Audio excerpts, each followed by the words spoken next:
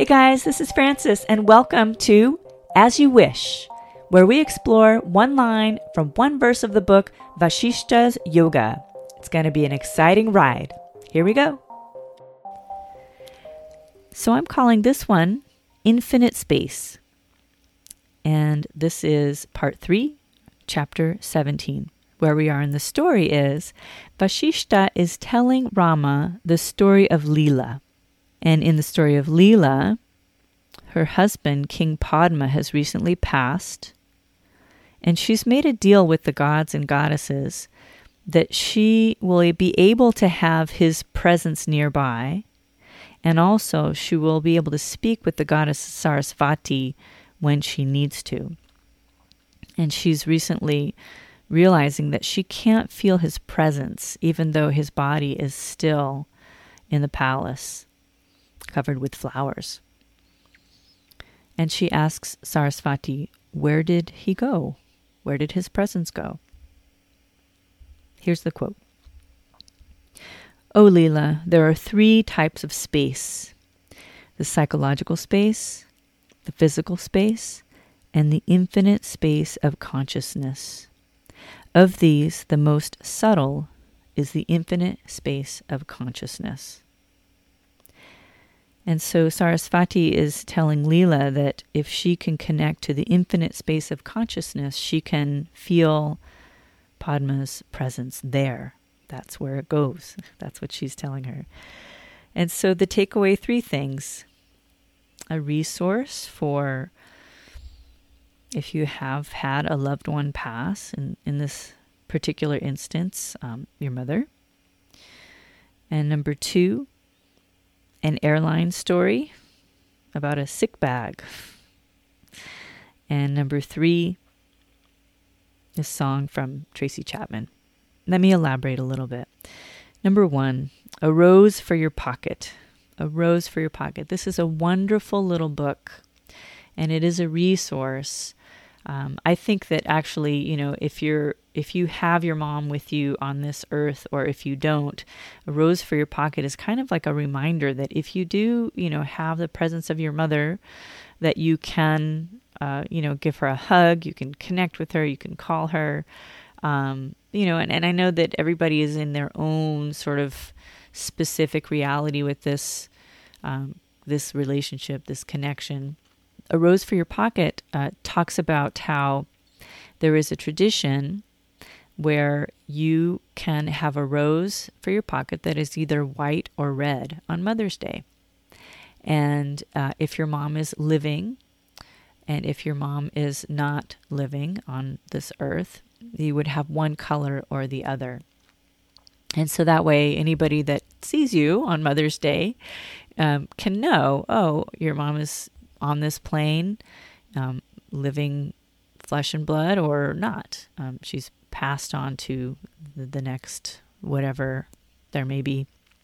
And I guess this just sort of gives sort of a camaraderie among those who are practicing this tradition, that they know. There's kind of a knowing that happens, like when you lose, your parents, one of them or the other, or when you lose your mother, or your, that it's, I don't know, it's like there's certain feelings and emotions that you go through that just because you've been through it, you kind of have a connection. You know when other people have gone through it, the difficulties that they face. I remember at my mom's funeral, the priest that spoke at her funeral recounted the story of his mother passing, and he said that when you lose a loved one, that you develop a certain compassion for others that have lost loved ones. And it's pretty profound.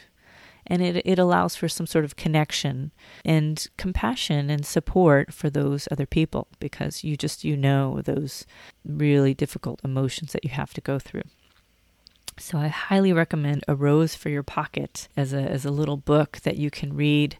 And I think one of the things it encourages, if your mom is, alive on this earthly plane, really appreciate that she's here. Give her a hug.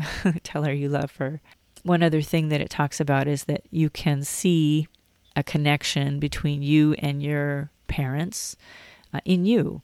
So there's a little exercise. You can look at the palm of your hand and you can see your parents there. Their DNA is literally in you. It's made you up. So you might envision that you see them there in the palm of your hand. For me, I look at my feet and I see my mom's feet. I see the same shape of my mom's feet, which I never really noticed before, but sort of recently I looked down, I'm like, wow, my feet look just like my mom's feet, So you'll find different physical characteristics that are like, your parents. So you can have that be a reminder that they're with you now.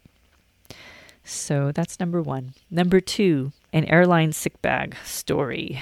Okay, so we're speaking of like tough topics, and we just spoke about the passing of my mom, and so now this airline sick bag story is about the passing of my dad. So when my dad passed, this was many years ago. I was in my mid-20s. And I had been living in New York for not that long. And I remember, getting the news that Dad passed and then immediately hopping on the first plane that I could. And I just remember, they seated me on the wing next to the exit and asked, hey, do you feel okay to, be the person manning the door if anything happens? And I immediately said no. That will not be okay. I'm really not in the frame of mind to be that person. So they moved me to the sort of the front row where there's not another seat in front of you. And that's where I sat for the flight and just cried the whole way.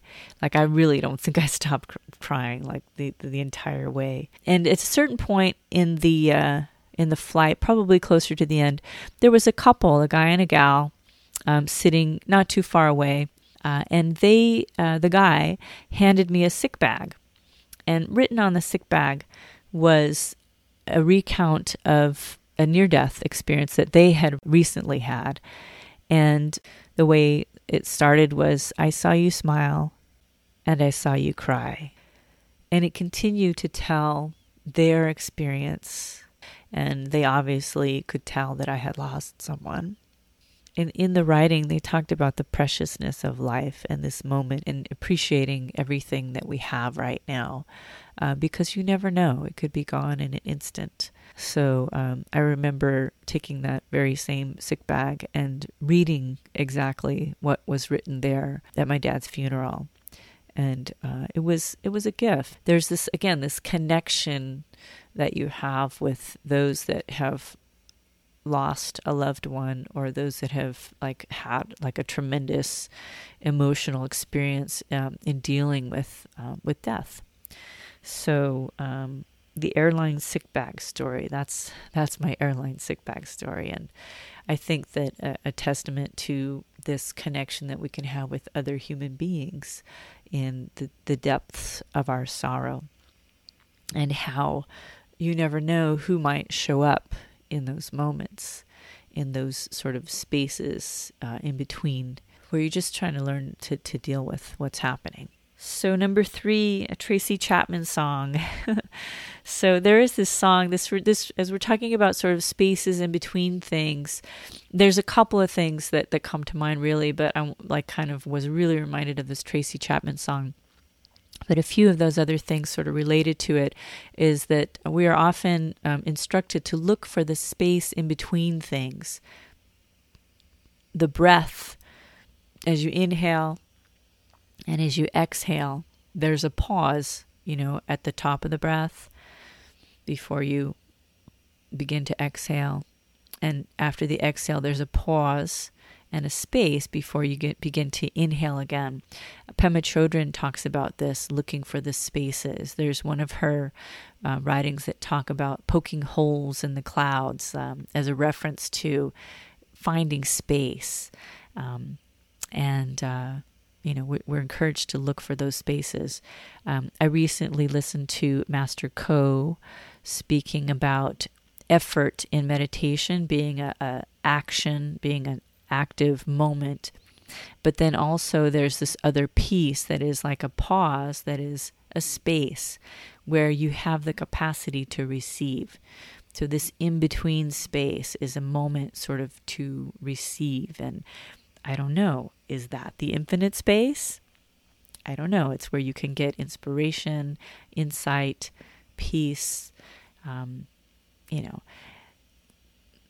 So I was reminded of this song by Tracy Chapman. And the name of the song is Telling Stories. When I looked it up, I actually looked up there is fiction in the space between, because that's the lyric that sort of stood out to me.